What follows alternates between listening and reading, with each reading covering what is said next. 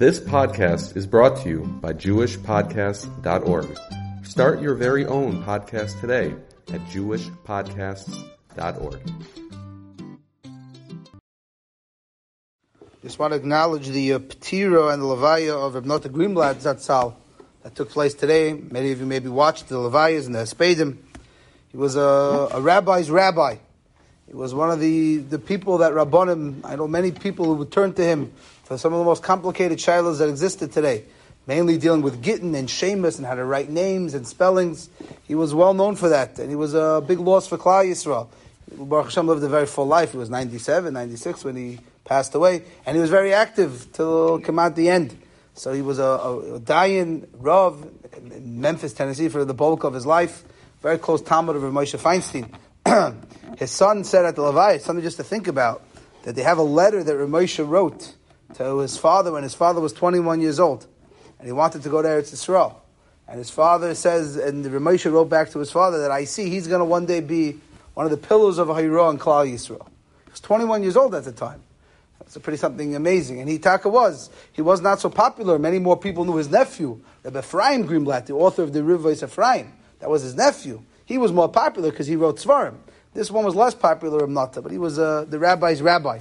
Anyone knew, any big Rav in the last 50, 60 years always spoke to him. I only got his phone number later. Someone introduced me to his number. I didn't have the schus to speak to him. But many people that you speak to who had complicated trials here in America and all over the world, he was the person they went to. So it's a big loss for Klal Yisrael. Mr. Hashem, our learning should be a schus for his neshama, and he in return should be a me'al tziyosha for all of Klal Yisrael. During this period of time, the most common shilas that people ask is, am I allowed to do this during the Omer? And it's one of my pet peeves that I have, that people confuse the Aveilus that happens to be during the Yemei HaOmer and the mitzvah of Sviras HaOmer. They're two separate sugyas. We have a mitzvah to count Omer every night until Shavuos. That's a machlokes rishonim if it's deraisa or derabban. Then it happened to be, or maybe not just happened to be, but we also have an Aveilus period that takes place during this time. But the Aveilus of the Talmidei Rebbe Akiva have nothing to do with the counting of the Omer. So when people ask me, am I allowed to do this during the Omer? Well, it's not the Omer, that's the issue. Am I allowed to do this during the Aveilus that takes place during certain days of the Omer? So at least let's understand what we're talking about. So if you look in the Ramban of Parshas Emor, it's a famous Ramban. The Ramban says that the 49 days between Pesach and Shavuos is supposed to be like Chol Hamoed. It's supposed to bridge the gap between the two Yomim Tovim, which it means really this was supposed to be a joyous time.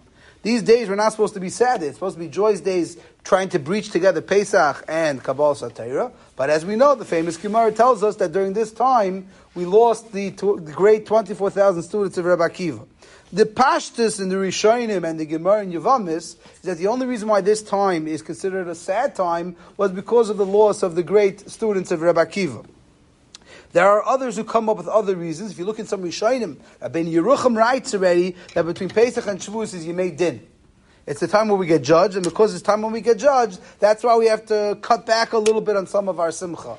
There's a Chayk Yankiv at the bottom of the Shulchan Aruch who says that the reason why we're sad between Pesach and Shavuos is because there's one shita in a Mishnah in Idias that holds that Gehenim is, most assume Gehenim is for 12 months after a person passes away. But there's a shita in the Mishnah in Idias that Gehenim is open between Pesach and Shavuos, which is why many people hold that that's why there's Aveilus between Pesach and Shavuos. But the Gemara and Shulchan Aruch and Rav Rishonim assume that the Aveilus that we're experiencing now is all because of the Talmidei Rebbe Akiva. Now, if you look at the Gemara in Yevamis, famous Gemara Samach Beis, the Gemara never says that because the students died, that's why we have Aveilus. The Gemara doesn't say that.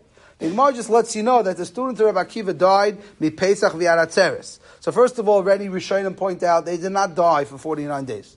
The assumption is they only died either for 33 or for 34 days. The question just is either which days do we commemorate or which days they died. But the simple reading of the Gemara in Yevam, it sounds like they died for 49 days. Rishonim already point out that that's not the case. So we're commemorating the loss of the students of Akiva, but the Gemara never says, and therefore have Aveilus. The Gemara just tells you this is what happened. You should know that between Pesach and Shavuos, Rabbi Akiva's students died. That's all the Gemara tells us. So where did this Aveilus come from? So this came from the Goinim.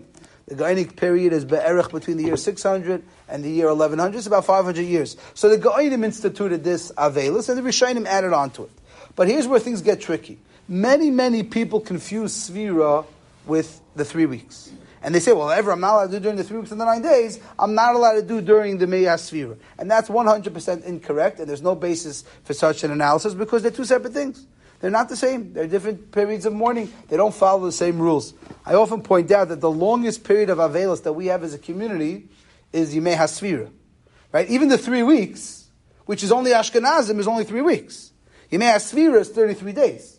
And for Svardim, the whole 3 weeks doesn't exist. They only have Shavuot Shechalboi.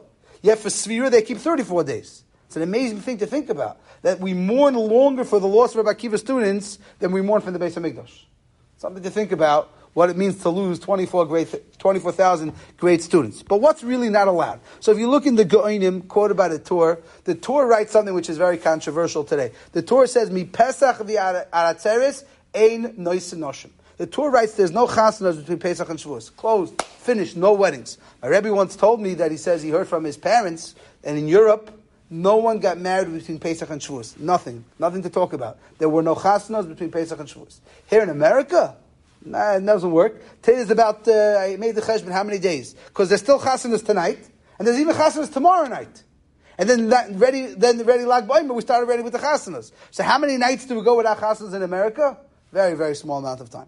Because everyone goes on each side. I keep the first, I keep the second, I keep them between. So we basically have chasanas come out through most of Yemei HaSfira. But in if you look in the Torah says, no chasanas to Pesach until Shavuos. Okay. Today we have complications, we have wedding hall issues or whatever it is. So that's the first thing that was clearly banned, was weddings. And that was accepted in all communities. No weddings during this time.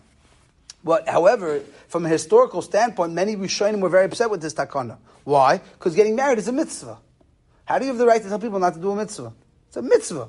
There's no source in the Gemara of this Aveilus. You made it up. So you want to make it up. So tell people they can't get haircuts, but tell people they can't do a mitzvah. So many Rishonim were very bothered by this, that you're not allowed to get married. And that's why we paskin, says in Shulchan Aruch, that let's say someone decides they're going to get married during Sfira. We don't penalize them. Because at the end of the day, they did a mitzvah. But we don't initially make weddings during this period of time because this is what they banned. Then the next thing they talked about was tispairis, hair cutting.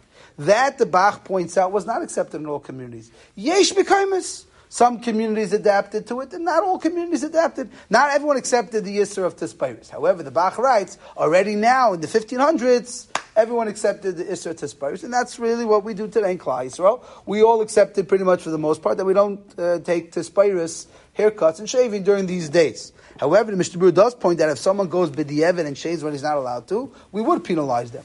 This is in the times when the Beis Din actually had authoritative power. They would penalize a person. You broke a takana, you have no right. But if a person were to get married, we wouldn't penalize him, because marriage is at least a mitzvah. That was the two major areas of halacha that they asked. The third thing that they asked, which doesn't say it in the Rishonim, the Magen Avraham brings it down, is they asked rikut u'mecholis, dancing in circles. They asked dancing. Those are the three major areas of halacha that they asked.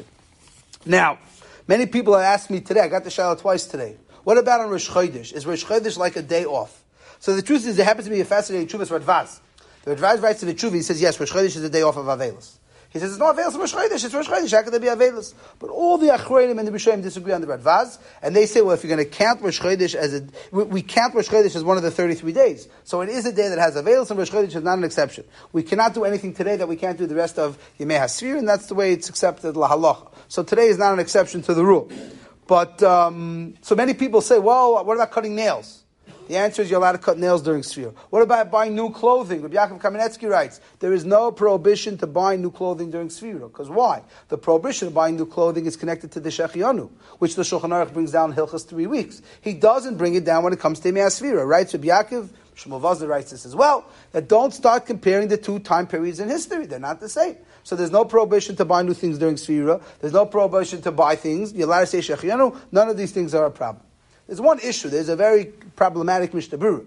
Mishnah Berurah writes, "Im this damein, if it happens that you come across a shechianu thing, says the Mishnah Berurah, you're allowed to make a shechianu." So many achronim say, "What do you mean if it happens? Why can't I do it lechatchila?" So many achronim mutcha with the Mishnah Berurah, but the Mishnah Berurah is quoting a Ma'amar Mordechai, and the Ma'amar Mordechai is the one who says clearly that there's no problem to say shechianu during Yemei HaSfira. So halacha l'maisa, the consensus is you can go cut your nails. You can go shopping, you can go swimming, you can maybe even do things that you're not allowed to do during the 3 weeks that are more dangerous, you can go on vacation. None of those dinim apply during Yemei HaSfira. Those are all 3 weeks, 9 days halachas. They do not apply to Yemei HaSfira. Obviously, you can't do anything that's dangerous all year long. But, for example, people go to the ocean, they go to the beach, they go swimming. They don't do it during certain tkufas, but that doesn't apply during Yemei HaSfira. But the big shayla that everyone wants to talk about is music. That's the big tumult. Now, the most ironic thing about music is if you ask anyone on the street, what's the one thing you're for sure not allowed to do during Sfira? You're not allowed to listen to music. That's the one thing that says it absolutely nowhere. It doesn't say explicitly that you're not allowed to listen to music. Because you have to remember, they didn't have access to music like we have today. Today, what did they have in the times that we showed music? They had musical instruments. Not everyone knew how to play. So what are you going to tell them? You're not allowed to listen to musical instruments? Well, how am I getting musical instruments anyways? I'm putting together a band in my backyard? Today, it's a whole different world. Today, we have access to music like this, where we get it in your ear. So where does the Isser music come from? So it's a question. So there's a Magen Avram. The Magen Avram writes that Rikudu Mecholos is also. You're not allowed to dance. That's always the funniest thing. I see people, they don't have music, but they all dance, right? They'll go, let's say, for example, someone gets engaged. Go to a var. And they're all dancing. But they don't have any music. I'm very proud of them. They don't have any music. But the dancing is the problem. That's what the Magen Avram says is also. So you got to be careful. If you're going to go to an event and you want to have a Rikida, it has to be Rikida Shal Mitzvah. What's a Rikida Shal Mitzvah? So dancing at a Vard is not a Rikida Shal Mitzvah, I'm sorry, because a Vard is not a Mitzvah. I always tell my Talmid, the Vard is English for waste of time. That's what a Vard is. Just to bring everyone together, there's no purpose in halach. But let's say you make an Erusin. Let's say you would make an Erusin during Sfira, which is mutter. Now we don't do it today, because we do everything in one package, Erusin and Nisun. But if you do an Erusin, Nachsin do Tanoim. If we were to do a real Erusin, you'd give the girl a ring and say to her, Amikudashas, that would taka be allowed to be dancing. For example, years ago I had a Talmud of mine whose parents made Achnos Sefer Torah during Sfira. And the kid was all riled up about it. He was so upset. Why would his parents schedule Achnos Sefer Torah for Sfira? Now the truth is it was wrong. They shouldn't have scheduled it for Sfira. But most Achronim hold it's mutter. Because it's a mitzvah. It's a mitzvah. By the Svardim, if you've ever been to a Svardish bris, it's a happening party. I went to a Svardish bris, but I don't know what hit me. They have music. It's like a chasana. It's 8 o'clock in the morning and they're dancing. I couldn't handle it. But the Achronim write that for them it's takamutta to dance at a bris. Because for them it's normal. That's the way they commemorate, celebrate bris milah. We don't. There's even a shayla in the Achronim, what about dancing at a Sheva Brachas? So the Achronim say it depends how much dancing you normally do at a Sheva Brachas. Bar mitzvahs are a big shayla. Someone called me up a few months ago, he wanted to make a bar mitzvah for his son during Sfira. But he keeps the first Sfira. So I told him it'd be better not to make a bar mitzvah with dancing. He told me the bar mitzvah boy wants dancing and music.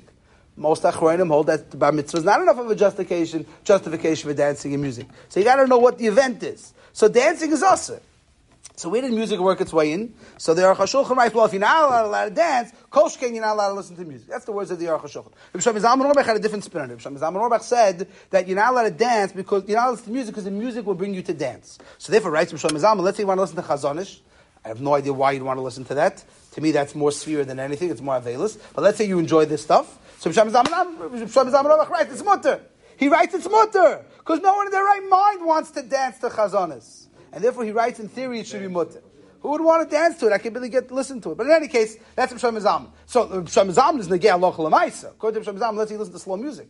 There's other music that's not fast-beating music. So Rabbi Shlomo Zalman writes, I think in theory it's mutter, but I don't want to permit it because it's a slippery slope. And then there's the last camp of thought, which is Reb Moshe and Rebbe Vadja. They hold there really is no source to Asi music. But it's not so posh you can listen to music all year long. Based on the famous Gemara in Gittin, that maybe Zamra should be usher anyways. So twice a year we push ourselves not to listen to music. But we all know the famous Tatan that everyone talks about to exercise it for the kids. Maybe we'll talk about it more later in the week. But Lamaisa, it's an ironic twist. The one thing that everyone is so makbid on when it comes to Sfira is the music, and that itself is not clear exactly where the Yisrael Issa comes from. But Lamaisa, we should try to be machmir because the accepted practice of Klal Yisrael is not to listen to music taped or live during Yemei HaSfira.